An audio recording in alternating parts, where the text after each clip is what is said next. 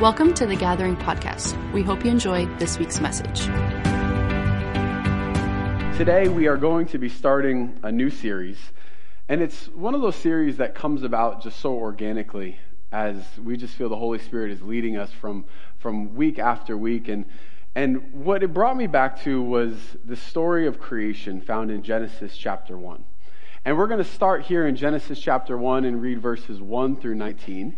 And I would encourage you to read along with me because there is something very specific that is emphasized in this creation story that maybe we haven't seen here before. And so we're going to start in Genesis 1:1, which we could all quote by heart, I'm sure. But in the beginning, God created the heavens and the earth. And the earth was without form and void, and darkness was over the face of the deep. And the Spirit of God was hovering over the face of the waters. And God said, "Let there be light," and there was light. And God saw that the light was good. And God separated the light from the darkness. God called the light day, and the darkness he called night. And there was evening and there was morning, the first day. And God said, "Let there be an expanse in the midst of the waters, and let it separate the waters from the waters." And God made the expanse and separated the waters that were under the expanse from the waters that were above the expanse. And it was so. And God called the expanse heaven. And there was an evening and there was morning, the second day. And God said, "Let the waters under the heavens be gathered together into one place, and let the dry land appear." And it was so. God called the dry land earth, and the waters that were gathered together he called seas. And God saw that it was good. And God said, "Let the earth sprout vegetation, plants yielding seed, and fruits, trees bearing fruit, in which is their seed, each according to its kind on the earth." And it was so. The earth brought forth vegetation, plants yielding seed according to their own kinds, and trees bearing fruit, in which is their seed, each according to its kind. And God saw that it was good. And there was evening and there was morning, the third day. And God said, "Let there be lights in the expanse of the heavens to separate the day from the night. And let them be for signs and for seasons and for days and years. And let them be lights in the expanse of the heavens to give light upon the earth." And it was so. And God made two great lights, the greater light to rule the day, and the lesser light to rule the night, and the stars. And God set them in the expanse of the heavens to give light on the earth, to rule over the day and over the night, and to separate the light from the darkness. And God saw that it was good. And there was evening and there was morning, the fourth day. Now this, as we listen to the story of creation, is a story that we do know very well, but often it's a story that we can just read through very quickly without really diving into the specifics of what is being recorded here. And we say this a lot, but when we read through the Bible, we can't just read it like it's a story, like it's a book. We have to be those who are willing to study it, to go deeper into it, to investigate it, to see the clues that are being given to us, and not just to brief over them, but to go deeper and to see what God is saying. And so as the story of creation is being written, as I'm reading it, I'm thinking that's a lot of detail. You're talking about trees and seeds and fruit and the light and the dark and all these different things. And my question is, why is Moses going into this detail to recount the story of creation? But we know that if it's here, there's a purpose for it, right? If it's being written here, there is something that God is speaking to us in this narrative of creation, and it's intentional and it's important for us to look at. And so as I'm reading through here, I'm starting to see this pattern that begins to emerge in the creation story. There is a distinction that God is making time and time again throughout these 6 days, throughout this creation week. He looks out at what he's creating, and as he's doing it, it says that he separates 6 things in particular. 1, the heavens from the earth. 2, the light from the darkness. 3, the morning from the night. 4, the expanse from below and the expanse above. We see the earth being separated from the sea, and then even the animals in the sea from the animals on earth. It also talks about the lights that would differentiate between the day and the night and the seasons and the years. There is something that God is doing in speaking the universe into creation, that he's not just bringing about all that we know, but he's bringing order to it. He's bringing a distinction between various things. And when the Bible is clear in saying that he did this and he separated, then who knows, we need to pay attention to what he's doing and to perhaps why he's doing it. You see, God went through intentionally, and as he created, there was an expression coming out of him into the world around us. You know that any creation is the expression of its creator? That as God was speaking the world into existence, that it was an expression of his nature, of who he was. And so as I'm reading this, I'm looking at these distinctions that he's making. And what I see him doing is making a clear distinction for us to see that which is above and that which is below. That which is light and that which is dark. That which is greater and that which is lesser. And it's these distinctions this morning that I want to pay attention to. There is something that God is very clearly putting on display for all that would come. Psalm chapter 24, verses 1 and 2 in the New King James Version says, "The earth is the Lord's and all its fullness, the world and those who dwell therewithin. For he has founded it upon the seas and established it upon the waters." The Creator, the earth is in the domain of the Creator. The creation's in the domain of the Creator. And so as he's doing this, he is putting parameters in place because he's about to bring somebody into the equation, and he needs this to be clearly established. So in the verses leading up to verse 26, every time God creates something, he says, "And God created this thing. And God said, let there be light. And God said, let there be this separation that would occur." But then he gets to verse 26, and he uses a different word. And when I see this word, it makes me pay attention. It's no longer "and," he says "then." All of the things that happened up to verse 26 were "and," he was creating and he was creating. But then we get to verse 26 where it says, "Then God said, let us make man in our image, after our likeness, and let them have dominion over the fish of the sea and the birds of the heaven and over the livestock and over all the earth and over every creeping thing that creeps on the earth." Everything up to that point was in preparation for what God was then going to create, which was man. Everything up to that point had been an expression of God. Everything that he had spoke, everything that he had separated, everything that he had designed, it was an expression of his nature. But now in verse 26, he was creating those that would not just be an expression, those that would be a reflection of him. There was something about this part of creation that was going to be different from all that had gone before. And it was going to be that man and woman were going to be the reflection of God himself. And once again, God is very specific in that he creates man and woman, male and female. He doesn't say one is greater than the other. He says about everything else that it's good, but then when he looks at man, he says it's not good that man should be alone. I'm going to bring him a partner, and the two of them are going to fulfill all that I've called them to do. But there was a clear distinction, a clear identity that was drawn from the very beginning. So we have man and woman. They're now in the garden. And I'm skipping through a little bit here today, but as we go through this series, we're going to get deeper into different elements of this. And I have to tell you, I'm really excited about certain parts of this series. So stick with me. This is some foundational work we're doing here. But Genesis chapter 2, we see that Moses is now kind of recounting everything that happened in chapter 1. And he says something very interesting in Genesis 2, verse 4. It says, this is the account of the heavens and the earth when they were created, in the day that the Lord God made the earth and the heavens. But this word account is actually the word for generations. Now, what's interesting to me about this is that generally when we talk about generations, we're talking about people. But in this account, he's talking about the specific way that God ordered everything that he did in creation.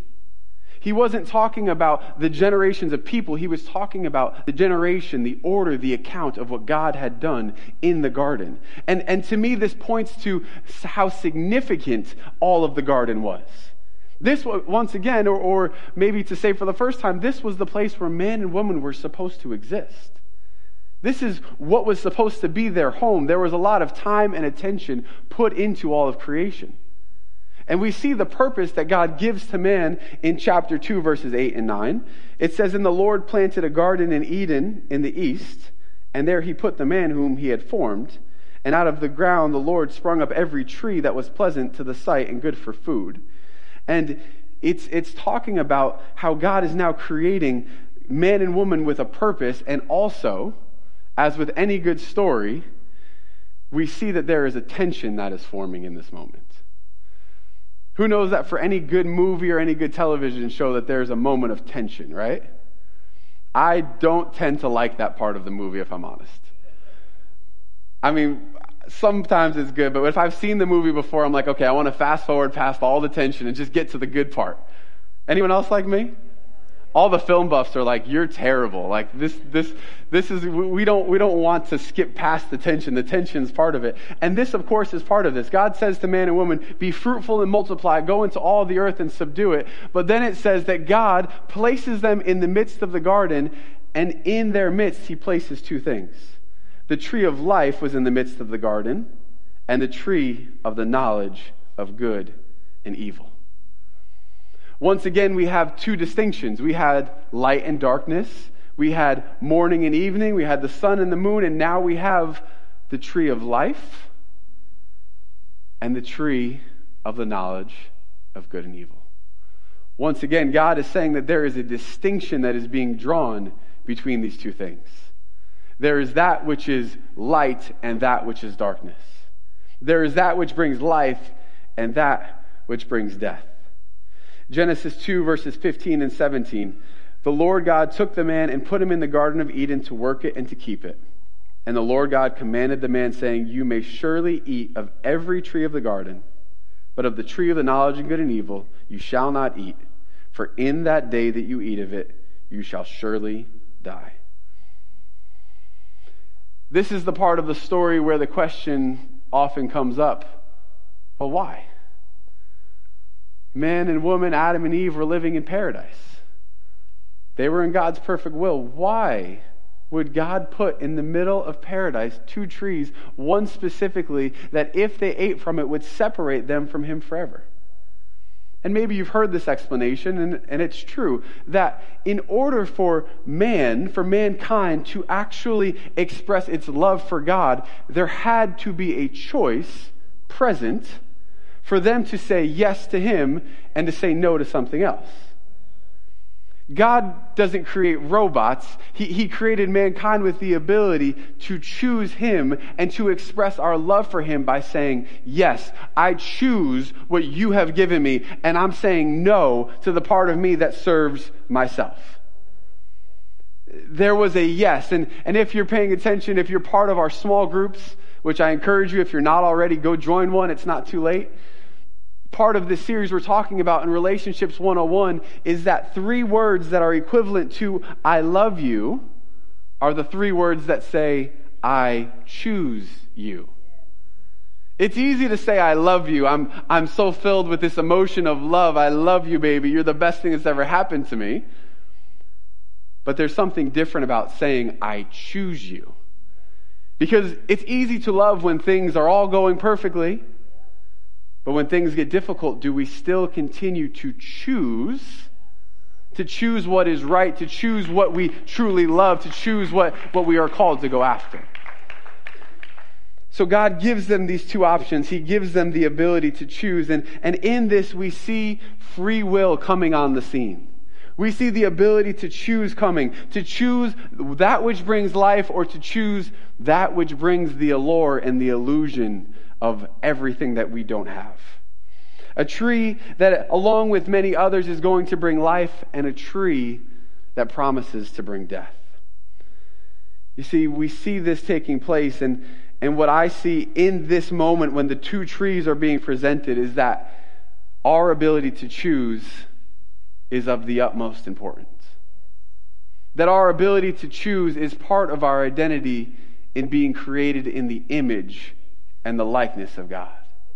That our ability to decide is so significant, and it's our ability to choose that clearly expresses what our lives are meant to be and what they will become. If you hear nothing else that I have said up to this point, I want you to hear this. You were created to choose. You were created to choose, and in that ability to choose, you will find the expression of all that your life is and all that it will become. That our ability to choose right from wrong, yes from no, good from evil, light from darkness, is such a significant part of who we have made to be, but very often we lose sight of the significance of our ability to choose God or to choose us. You see, this is exactly why God spoke so clearly about the distinctive identities of all that He was creating in creation. There's a reason why He was saying there is good and there is evil, there is light, there is dark, there is what is above and there is what is beneath. It's because God needed to show us that there is a clear decision that needs to be made, and that decision is going to bear fruit.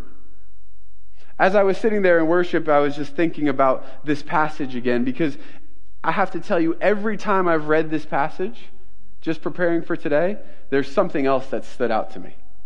So first service didn't get this, but second service you're going to. It says that each tree is going to produce fruit, and in that fruit is going to be the seed that is going to produce more fruit. And there is something about the tree of life and the fruit that is produced out of it that is coming out of the seed with the identity that God intended for it to become. Which means that when we eat from the tree of life, there is fruit that is coming in us from the seed of life, which means that it is going to bring life into our bodies. When we eat from the tree of the knowledge of good and evil, we have to recognize that the seed in the fruit is out of self-reliance, self-identity, self-understanding, self-righteousness, and all this tree is going to produce is death and more of me. I want to just say this as well. There is something today, and we're going to be taking communion today. I'm very excited about it because it's a very intentional thing that we're doing. But I truly believe today that as we were in worship, I was thinking about this, that there is something that God is showing us in this tree of life that is going to be bringing fruit of health into our physical beings. That there is something that in our understanding of what it is to choose the tree of life that is going to be unlocking something within us. That there is going to be health, that there is going to be healing, and there is going to be restoration in physical bodies as we understand the truth of what God is saying here in His Word. I'm so happy 3 of you are excited with me here today. The thing is that as I say, we have been created to choose. We don't always understand the significance of the choice that we're making. We make decisions all day, every day, and very rarely do we think about the significance of the choices we're making. There are so many choices that we make and we think, well, this is not life or death. But what if it is? This is not life or death, but when we're making a decision based out of our own understanding, our own ability, the things that we think and the things that we feel, instead of the tree of life, guess what? It is life or death. But what the enemy has so effectively done by keeping us busy and keeping us distracted is diluting the power of the choice that we have to seek Him and to attach to the true source. In the busyness of life and in the awareness of our emotions and our feelings, we've become so connected to doing things because this is the way that I've always done it, instead of understanding that there is a better way, and that just because it makes sense here does not mean it's what God is speaking here, and I've got to connect to the right source. But the enemy will continually bring us back to the place of using our own logic and our own reasoning, and he will. He'll distort, he'll dilute, he'll blur the lines of what is right and what is wrong and what our decisions actually mean. This happens on a regular basis. And what I see in this is that the enemy does not need to convince us that God doesn't exist. He just needs us to live like it.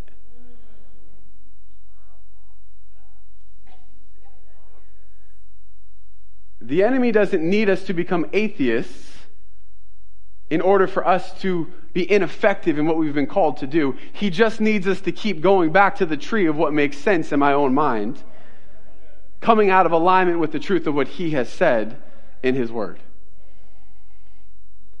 We have to understand, first and foremost, that there is a choice. Some of us in this room have lived life like we don't have a choice.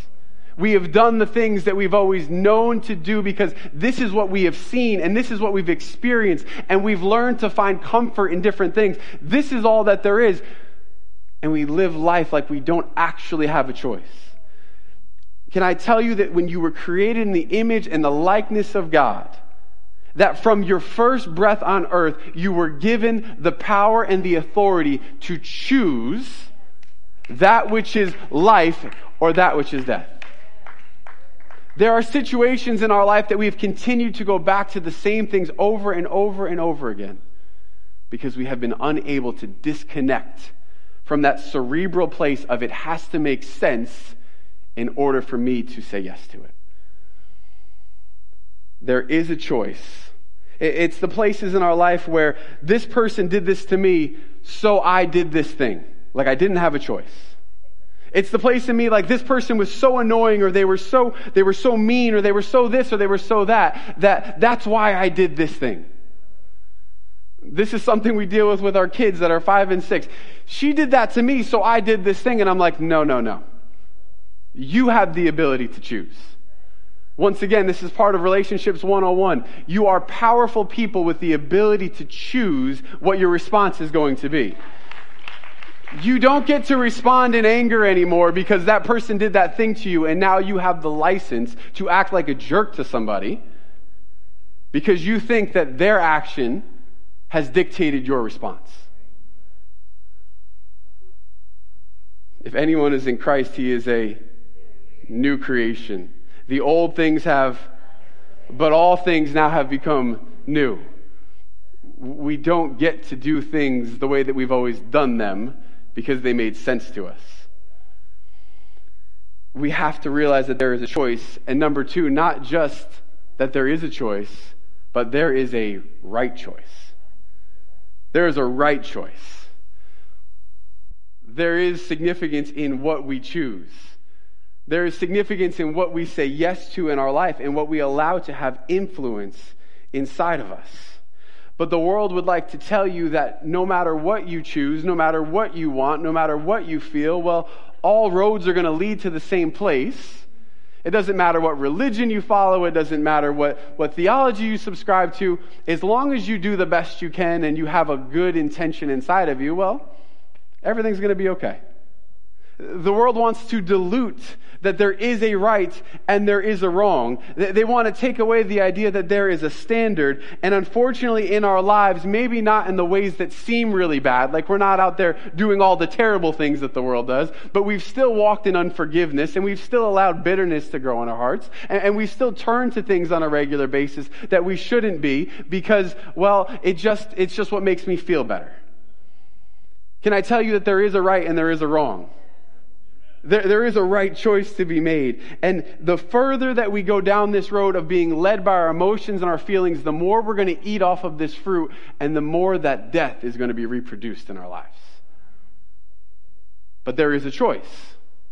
And there is a choice in so many areas of our life, and often we just don't see it because we're not paying attention to the things that are going on in our inner being, because we've become so distracted by technology and by all the things of life that we don't stop long enough to pay attention to what's going on inside of us. There is a choice. there is an ability to choose that which is right. There is the ability to step out of the place of judgment. A couple Wednesdays ago, my mom spoke about judgment and how it attaches us to this tree. I encourage you to go back and listen to it if you haven't already, because judgment will always tell us what we don't have. Adam and Eve were in the midst of the Garden of Eden with everything they could ever ask for, and yet there was something when the enemy said, did God really say? Because he knows that when you eat from that tree that you're going to have all that you want. There was a judgment that was made in their heart, and they connected to the tree of what I don't have instead of the tree of I have more than enough. Can I be even more honest with you here this morning? I told the first service I need at least 50% to acknowledge that I have permission to be real with you here today. All right. There are things that we don't want to talk about because there's buttons we don't want to press, because there's things that we have disconnected from this understanding that there is a right and a wrong, a life and a death. We've looked at certain areas in our life and we've resigned them to the area of logic and reasoning, and we've disconnected them from the tree of life. There are places in our life, something as important as our finances, that we have continued to go back to the tree of the knowledge of good and evil instead of the tree of life. That we've trusted more in the number in our bank account or what we have or what we want to go after instead of trusting God with all that He has given to us. We've looked at the statistic, 9% of Christians tithe. Which tree are we connected to when we are unwilling to trust God with what we have because in our own reasoning? And listen, I want to say this with grace and humility because I'm not in any way pointing fingers at anybody. But very often we do this math in our head that I don't have enough to give to God. I don't have enough to give to God. What fruit are we eating from when I say I don't have enough? But if I were to come over here and to realize that God has everything I could ever need, He is my provider, He is my source, then what is giving money to Him when I know that He has it all? That's a big one. What about our time? What do we invest our time in? For the first time in a long time, the Barna Group says that 48% of Christians actually read the Bible. Which is like, they were looking at it as like, hey, we're in the right direction. But I'm like, 48%. Less than half of Christians, not the population, just Christians, are taking the time to read the Word. What about the things that we go to for comfort? The emotions that we turn to because they feel good. The emotions that we allow to exist and just to, hey, let's be honest, sometimes it feels good to be mad. No one else wants to acknowledge that with me? Sometimes it feels good to be in a bad mood. It feels good to wallow in some of that stuff. Which tree are we eating from when we stay in that place?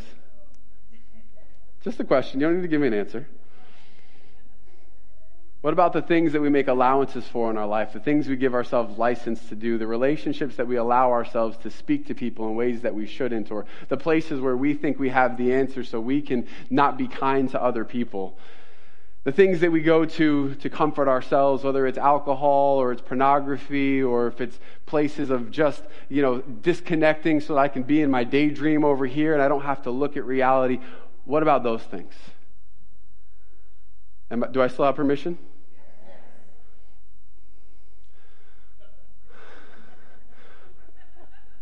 What about the places in our health with what we eat, what we don't eat, how much we eat, what we put into our bodies? What about recognizing that we are spirit, soul, and body, and that instead of completely neglecting our physical body, that we've been called to take care of it? What about the things that we put into our bodies? Let's be real here today. We've just gone through a season in this world, in our nation, where we have very often allowed fear and the information of the world to dictate what we are going to put in our bodies. We have allowed everything going on in the world system to dictate my decisions and what I'm going to choose. And I just have to ask this question. What tree are you choosing to eat from when you are allowing the world to dictate what is right or wrong? What about in politics? What about in the places where we say, I would never vote for this person because of the way that they made me feel or the thing that they said? What about the places where we have determined that this is the only answer and there is no other answer? What about the places where we have the ability to choose, but instead of going to look at, are we eating off the tree of life or the tree of the knowledge of good and evil, we're making all these decisions based off of the way that we feel? Now, the reason I bring this up is very significant here today in my eyes, because we are living right now in a world and in a time where everything is continuing to be chaotic, where everything is continuing to go towards a place of self-reliance and reliance on the government and all these other things. Where do we as Christians stand? I sat in that prison where Paul sat as a prisoner because he wasn't willing to stop doing what God had called him to do because he knew that he served God instead of man. And as I said, there are certain areas that we don't want to look at and we don't want to talk about because they're uncomfortable. And I'm not standing up here today to say you have to make this decision or not to make that decision. But what I am saying to you today is that we as the church can no longer afford to be more connected to that tree where the rest of the world is gathering its information from, the emotions that come up, instead of the tree of life of what God is speaking. Do you know that things are not necessarily getting easier in the world that we live in? They're not even predictable, except for that they seem to be getting worse. But God has placed us here for such a time as this.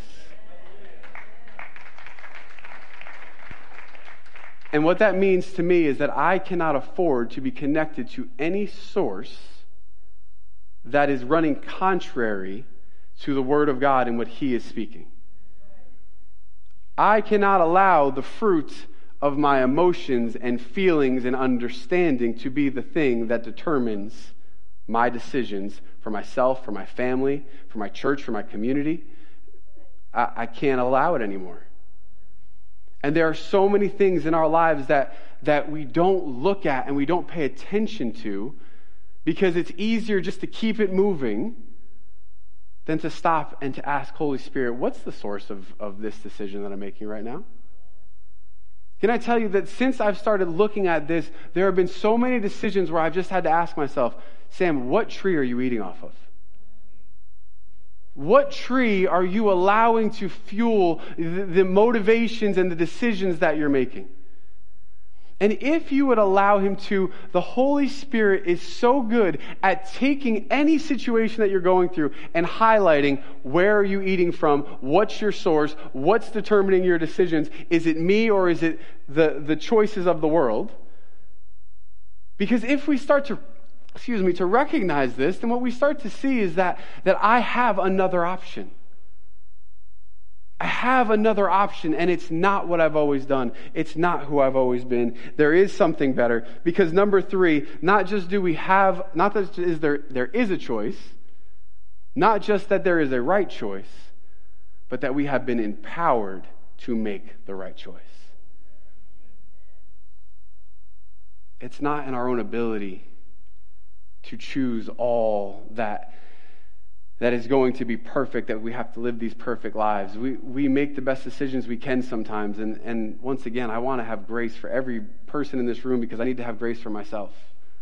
There are times where I just don't make the right decisions, where I allow my emotions to be the driving force. But when I recognize that I have been empowered to choose what He has for me, when I recognize that Jesus, the Savior of the world, He came to the earth in the form of a man, that He gave everything, that He was hung on a tree so that we could be set free and being given the redemption from our sins and our brokenness and our shame. I have the ability to choose and to say yes to all that He has been made possible, that He has made possible for me. But will I take the time to choose? Will I take the time to recognize? Will I invite the Holy Spirit into those places so that I could choose Him above all else?